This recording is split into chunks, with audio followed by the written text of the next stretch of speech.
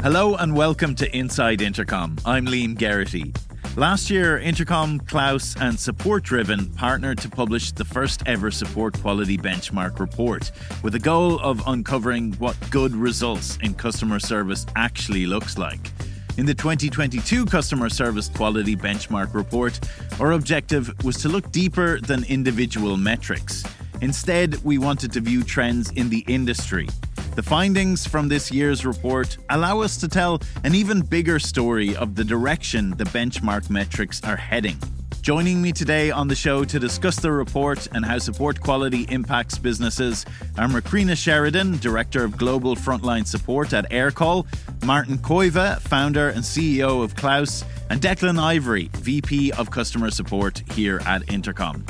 There's three main topics taken from the report that we're going to get into today. The first one will be going over the actual support quality benchmarks and discussing what trends our panelists have seen on these benchmarks. And then we'll talk about proactive support and self-service solutions and how these two fit in when talking about support quality and growth. So let's get into our first topic, which is the support quality benchmarks taken directly from the report. To give more context to these figures, we've sent a survey out to hundreds of support professionals in the software and internet industry, consumer services industry, financial industries, and many more, with company size ranging from 10 employees to 10,000 plus. We're going to focus on 3 data points out of the 6 mentioned in the report: CSAT, IQS, and FRT. Let's start by looking at CSAT, which is the metric that measures how well a company meets their users' expectations. It's calculated by survey with a question to the effect of how satisfied are you with the company's services? In the report, we learn that the average CSAT of the teams interviewed has increased by 11%, from 78% to 89% this year.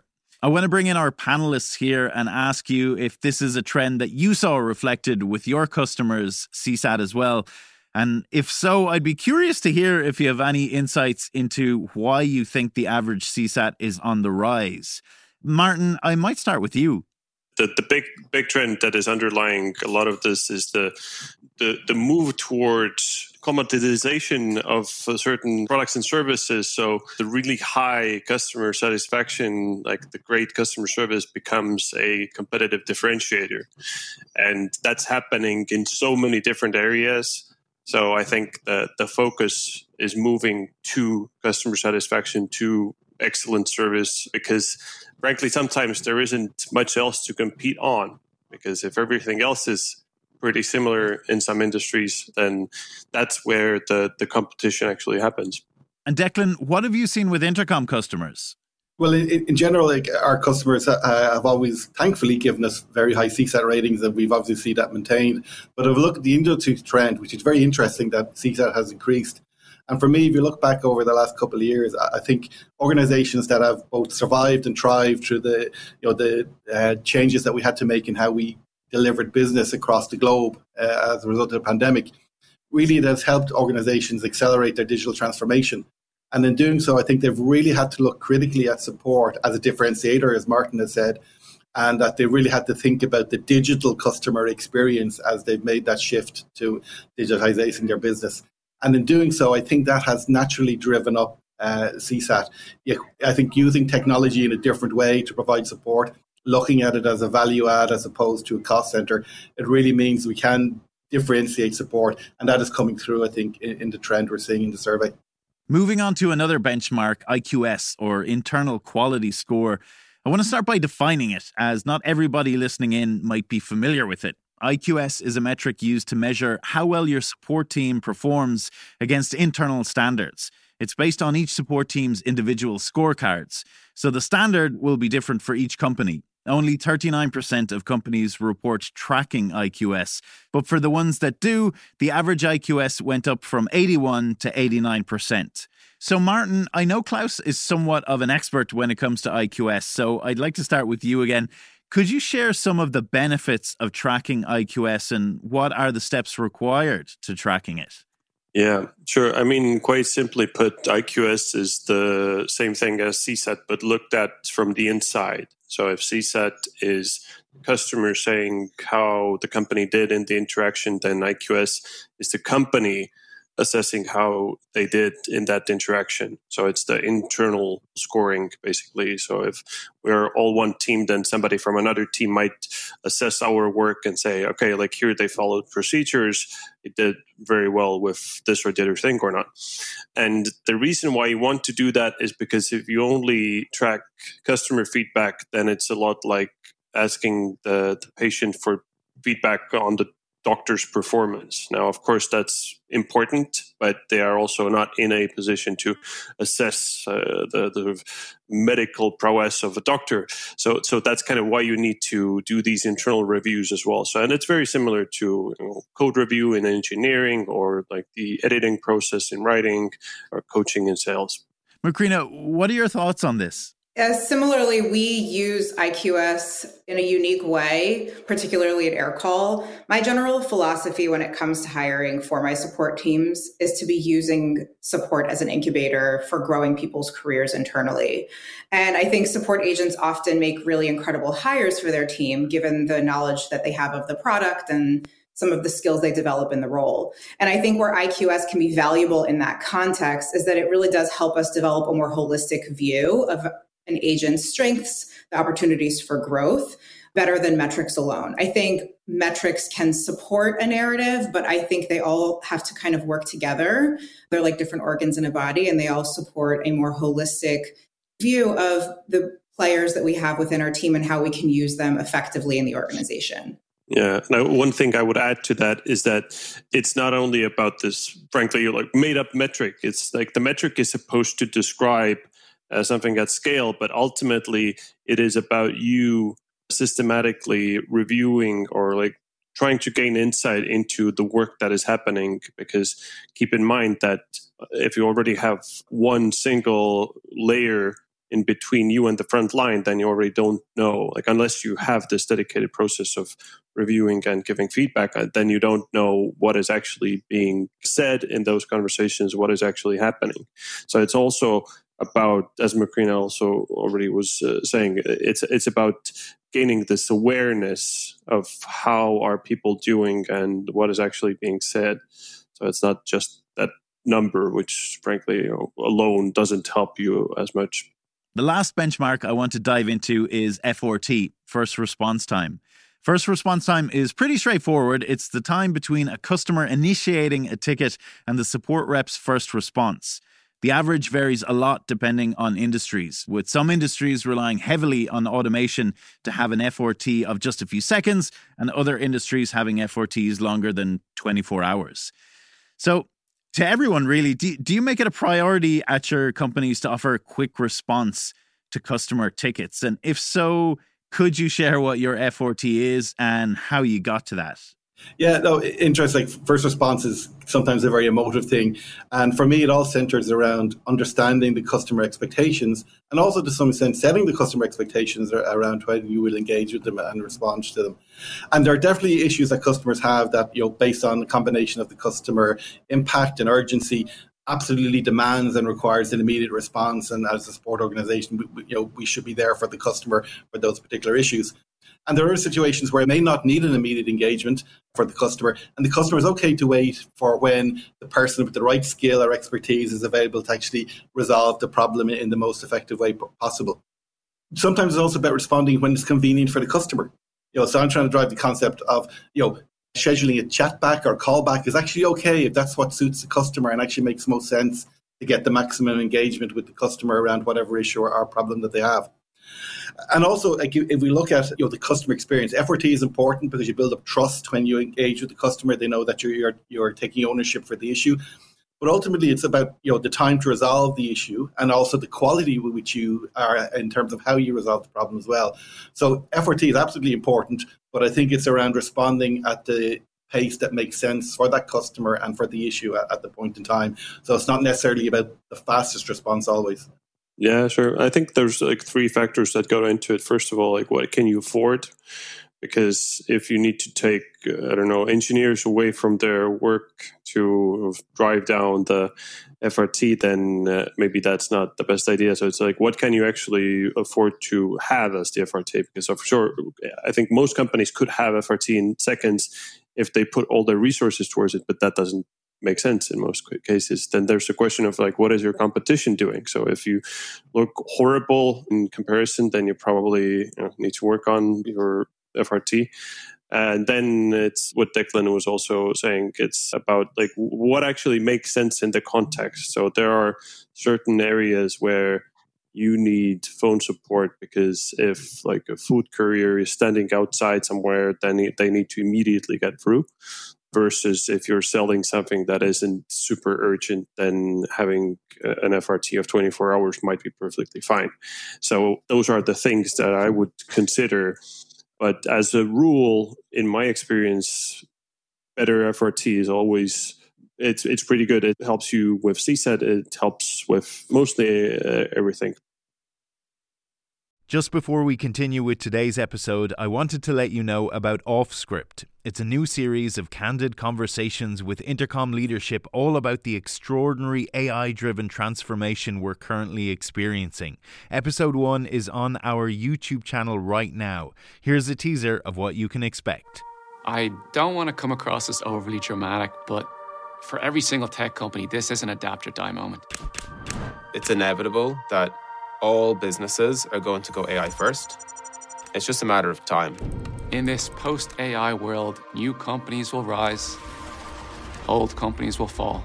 Of course, some of these new companies will flame out. Some old companies will pivot successfully too. I don't think any of us could see a world where this wasn't going to be one of the biggest changes in the customer service landscape ever. The world we care about is customer service, and it's so patently obvious that the old way will be quickly obsolete. We're racing hard to build a future which will result in better experiences and results for our customers and businesses too. It's not just a product change, it's a mindset change.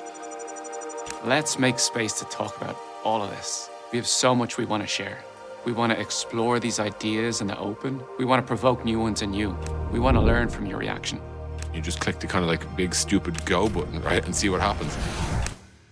Welcome to OffScript. That's all to come on OffScript. The first episode is out now. You can watch it on Intercom's YouTube channel, and we'll bring you audio versions of the episodes right here. Now, back to today's episode. So I want to move on to the second part of the show today, which is how to maintain quality through growth.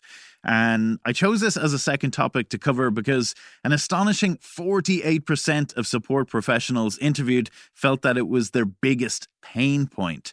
As a company is scaling up, it acquires more and more customers, meaning more and more requests for customer support.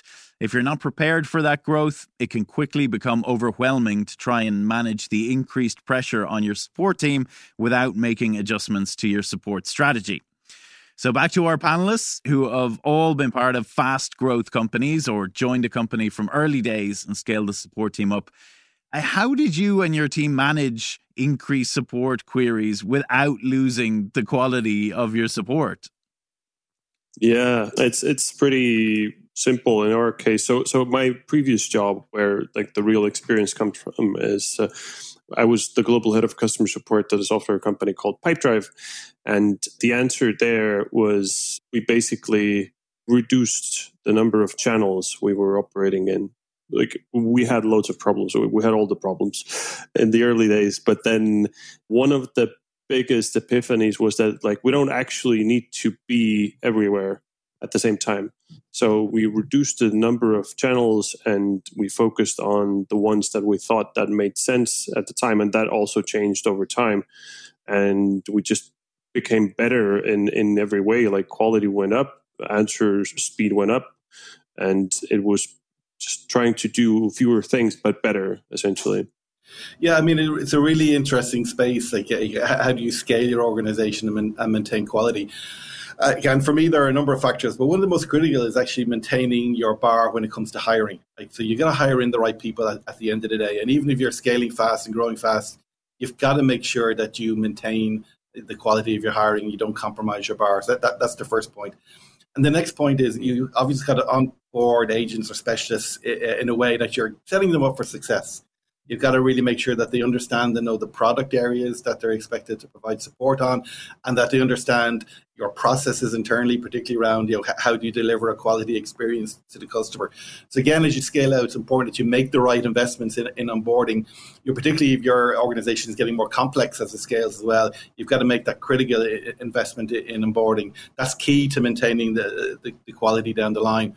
And then also it's around delivering a level of autonomy to the team, particularly to newer members of the team. Yes, you expect them to take ownership for issues that they work on behalf of customers, but you also make sure that there's a safety net there. There are more tenured agents and engineers available to them, and you provide them the authority to go and engage with other people and get the support that they need. And that kind of collaborative environment is really, really critical as you scale as well, if you're going to maintain quality and make sure that everyone, is, as I say, is being set up for success. That's the first part, which is kind of the human support part. Then the other part of kind of scaling is really looking at the work inflow that you have, and are there ways of reducing the number of contacts that you're getting, whether that's through automation or better self-serve technologies. So it's really through focusing on the combination of the two that you can really scale a support organization and deliver high quality support and a great customer experience. As a follow-up question to this, how big of a factor do you think onboarding and running frequent quality assurance reviews were in maintaining support quality through growth? Yeah, I would agree with Declan that even if there is a need or an urgency to hire quickly, never to hire under duress, even if you are. And I think that kind of goes hand in hand with training as well. When you're bringing new people on board, there's probably an urge to put people in the ticket queue or in a chat queue or a phone queue quickly. But if you're not setting them up for success, if they don't feel like they have the resources or the tools to be able to support clients, you're not only going to hurt them because it's very hard to get out of the support queue once you're in it, but you're also hurting their teammates and the clients as well. And so I think giving new hires the space to ramp up fully, to feel confident that they have the support system that they need or that they have a good foundation of product knowledge and process knowledge is really valuable in the long run and is worth making sure that people have the time to train with, if it might take a few extra weeks, giving them the space that they need.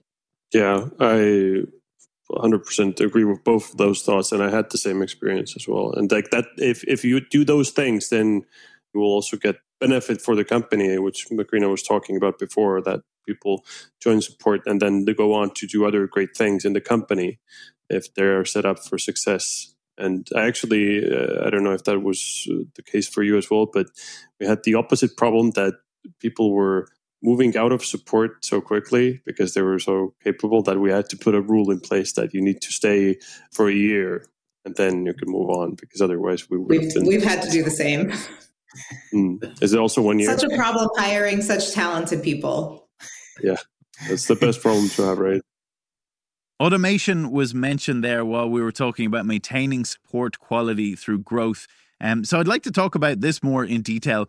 Could you tell us more about what automation tools you use internally, why you've put them in place, and what's the impact that they've had since you put them in place? Have you heard of Intercom or Aircall? Those are great. I'm not even joking, because we do use both. And I think we have Guides, I think is the name of the feature, right? In Intercom that really helps us onboard customers quickly. Like we use a lot of the stuff that is built into Intercom and Aircall. And I don't really have like a great comparison because we have been using them from the very early days. So I don't know how bad it would have been without those various automation features. And like we have like all those proactive pop-ups and whatnot, but it's fully built into our product from the start. Well, as Martin mentioned, Intercom is a great platform where there is kind of automation built in. So I'm pretty lucky I can use the Intercom platform to provide support. So, for example, we use bots quite extensively as an example to triage conversations as they come in, to try and get more customer context, make sure that we have as much information as possible before, a human is ever involved in the process. We also use the resolution bot to actually try and resolve problems up front, through a totally automated fashion. So just as an example, like last week alone, we triaged over 1,700 conversations, and we probably saved anywhere from 5 to 10% of our headcount purely be able to triage up front and automate that whole process. So again, in terms of enabling scale and making sure that we don't have to linearly add people as we scale the business, I think the use of automation and bot technology has been critical to that. Automation is just one facet of it, an overall self-service strategy as well. So we like to kind of drive our community, which is interconnected. We like to drive, other proactive support initiatives as well, product tours, etc., onboarding information. Make sure that we're proactively providing as much information, which again just helps us in terms of the scaling challenge and maintaining quality. We're really focused our people on the right issues for our customers. Yeah, we're currently reevaluating some of the tools and systems that we have in place at Aircall. But one of the things that we're considering, actually two of the big things we're considering, are the ability to scale with our company's continued growth and transparency internally as well. I think is very important. As the organization grows, those two things become absolutely crucial to continue to make sure that we have smooth transitions for, like we spoke about, our new hires and our existing teams, not only on support, but as they're joining maybe from other client-facing teams internally, to make sure that there's context and access where people might need it. When we ran the same survey last year, we found that 85% of support professionals interviewed said they were using proactive support to reduce repetitive tasks. In this year's report, 70% of support professionals said they plan to invest more in proactive support in 2022. What that means to me is that proactive support is not a switch that you flip on and off. Even if you use it, there's always ways to add to it and improve it. So back to our panelists, I want to ask you to share how you've used proactive support in your companies, or if the use case is more interesting, have you seen your customers use proactive support? I think it's becoming kind of the holy grail, because many of the really pioneering companies are hitting very high CSAT numbers, and eventually you will be at a point where you need to ask, okay, what else can we do? Because clearly 95 or 100% CSAT doesn't mean that everything is perfect. You can always do more. And proactive support, or basically getting ahead of the problem before it gets reported, that's kind of the next frontier.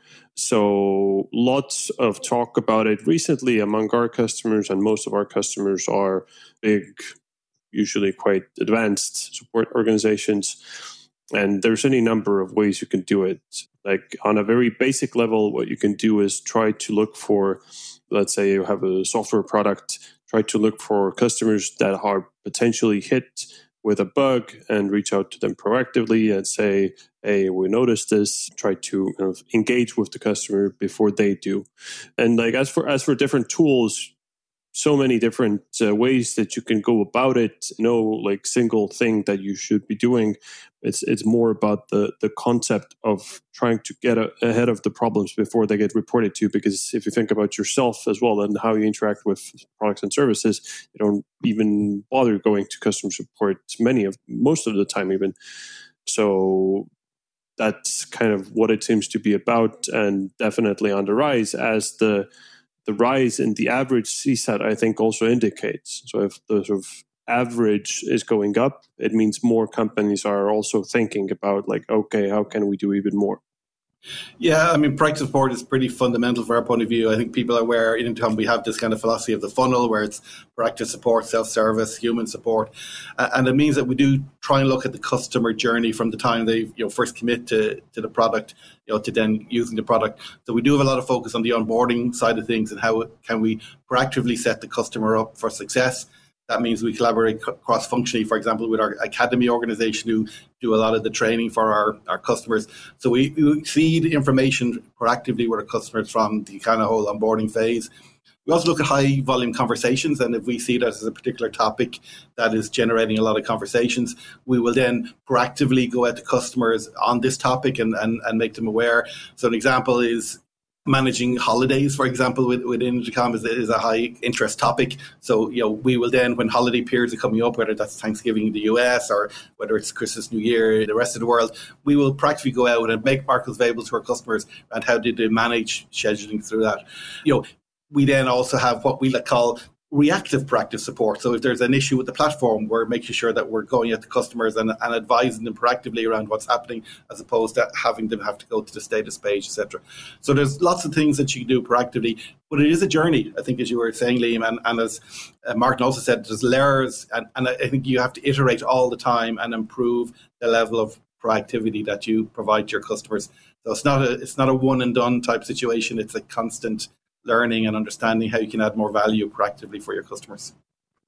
Yeah, one of the things we're really thinking through at AirCall is where we meet the client in their journey, in the client journey and their life cycle with our product. So where can we educate them on the product and usage of the product to make sure that they feel like they have the tools available to them? They might not know that they don't know how to use a certain piece of the platform, but can we make sure that we are pushing the education tools and resources to them so that they can access it where they need it? And, predicting their moves before they're able to know what those things are. I think it's really interesting what Martin said about proactively engaging and notifying clients communication around bugs that are known in the platform. That's a very interesting concept to me. But right now, I think what we're mostly focused on is education. And I think when we're talking about sharing bugs out, that is probably something very valuable, particularly when we're talking about business critical tools. What impact did you see it have on your support since you put it into place? Yeah, not the most interesting answer, because it has always been in place in our case. So we can't really tell, but based on our very high CSAT and just the general perceived happiness of customers, it seems to play a key part. But it's because it's always been like integral. Like at Klaus, I can't really tell apart like what the specific impact has been, and it goes for different types of functions that we have at Klaus as well. Because for the longest time we had a single combined role that was customer facing, so that included proactive support and onboarding and all those things. And that's kind of the philosophy that we have, is that as much as possible, you should try to make it like a seamless experience, or the concept of the customer effort score, right? And that's kind of what it's related to as well. It should be effortless and seamless for the customer. And one of the ways that you can do it is if you kind of infuse the proactive support and you make those connections internally, like between support, sales, and success, as seamless as possible. So from the customer's perspective, everything just kind of flows, and you are contacted proactively at the right time. You don't hopefully even need to reach out with too many questions, because you got great onboarding, the right messages at the right time, and so on. Lots of similarity. Just one thing that from our perspective has worked really well is particularly focusing on the onboarding phase and trying to be very proactive through that. You reduce the time it takes for the customer to actually get value out of the investment they've made in Intercom. So you're really making sure they're getting return on that investment far more quickly through the whole proactive approach. And the other thing that we've benefited from, which is kind of related to the second topic we had around scaling, in being very proactive with our customers, we're actually reducing kind of case and conversation interaction with us as well. So it's helping us scale better as well. There are two kind of quite tangible impacts that we've had from a more proactive approach on support. Proactive support is often used to reduce the workload of your support team, and so is self-serve support. Could you all share some details about the self-service initiatives that you put in place and how you couple them with proactive support and automation to offer quick and easy support without putting pressure on your teams? Yeah, a good question. I think I kind of alluded to earlier, like the whole self-service strategy or approach is kind of multifaceted, and proactive support is kind of one aspect of it. Another thing is having a very vibrant and strong community. So in our case, we call it the interconnected community, and it's where customers to some extent are supporting each other, and customers are getting issues resolved, even without ever having to engage from a support point of view, and that it's part of a self-service strategy. And then there's strong knowledge management. So, within our help center component within Intercom, we try to provide as much help and assistance, both in terms of the technical aspects of the product, but also, how they use it, set up, configured, etc. And having that information available and displaying it in context in terms of where the customer is, in terms of how they're using the product, that is absolutely fundamental to a self-service strategy as well. And it ultimately drives a better customer experience. Like some people look at self-service, well, it's a way of reducing costs or being more efficient. It actually delivers a much better customer experience at the end of the day, because most customers want to self-serve. Like that's the reality of the situation. If you can provide that capability to them, they will embrace it, they will use it, and they will have a better customer experience on the back of it. To elaborate on what Declan was saying, I think it's a balancing act, though. There are many companies out there that view self-service as kind of a way of just doing away with customer service altogether. So that there is a way of doing it the wrong way, I think, which is for the customer to feel like there's just no way of getting through to this company. Like there's no way of getting to human support. So I think the good way is to make the experience such where the customer feels like I can get through to them. It's just that I also have all these other options. And there's a reason why you're not given help desk articles when you are trying to reach out to the emergency services, right? Like how to resuscitate a human being.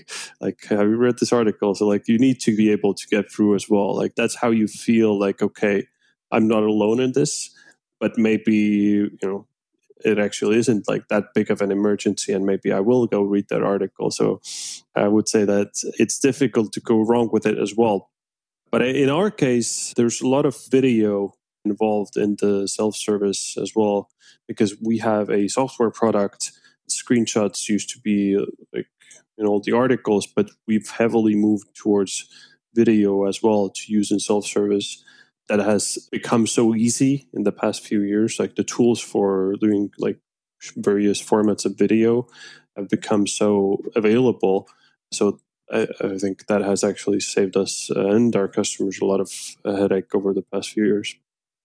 I want to ask one last question before we wrap up. Is there one trend that you see playing a key role in the customer support space in 2022 and ahead? And what trends will your teams focus on? Yeah, happy to take that. One thing that we're looking at AirCall is making sure that support and account level information for our clients is all living in one place. So the experience that that's giving to the customer is that they feel like everyone who is familiar with their relationship with AirCall has a holistic view of issues they might have been experiencing, the tools that they use, when they reached out, and making sure that our internal teams have full transparency into their entire existing relationship. And I think one of the dangers for teams as they grow, which is I think sometimes inevitable, is to get ahead of the silos that might quickly exist and to make sure that those barriers are broken down. That ultimately does benefit the client, but it also helps us move more quickly in our growth. And it helps us respond to clients more quickly and effectively and be able to predict where they might need help, where they might need support. And it kind of all goes back to the conversation of where can we predict where our clients might need us and get ahead of it before they need to reach out. Yeah, I think for me, the most impactful trend at the moment is, the focus that many organizations are putting on using technology in a smarter way when it comes to support. And in particular, I think one manifestation of that is the use of AI, ML technology within the whole support experience. An example, using NLP models to kind of look at customer sentiments real time, be able to use as a trigger to when you might need to escalate a case or when you might need to intervene in the case in a different way. And that's just one example. I think the opportunity to apply AI, ML within the support space is almost boundless. And that for me, I think is one of the most exciting trends, because the technology is maturing in a way where you can actually apply it now in a very real sense and have huge impact in terms of the customer experience. Obviously, what we do is related to this introspection and insights and reviewing the conversations that have already happened. And now, after being involved in this for 4 years, actually, it's now getting to a place where there are many companies tracking IQS and getting pretty good at it. And that the new level that they are now on is asking, how can we connect the dots between what we are seeing here and then what is happening elsewhere in terms of quality related performance for the agents and coaching. So how do we make sure that what we learn here gets translated into good CSAT And then in between, something actually needs to happen, which is the broader coaching and training, as opposed to just like very transactional, like you said this wrong here, or this was a good reading in this email. Like there needs to be some kind of broader training, and that all those things usually happen. But what we see is that customers are now trying to consolidate that into like one big process, so it makes sense. So they are trying to put the CSAT and IQS data together with training data, and we have also released features for all those things in the past year. So everybody's getting more strategic about improving the quality, not just like doing one thing here and then another thing there that isn't connected. So that's kind of the big trend that we're definitely seeing. That's all the time we have today, but I'd like to thank our panellists, Macrina, Declan and Martin, for all their insight. If you'd like to learn more about the Customer Support Quality Benchmark Report, you'll find a link to it in the show notes and the blog post for this episode on intercom.com/blog. That's it for today. Thanks for listening.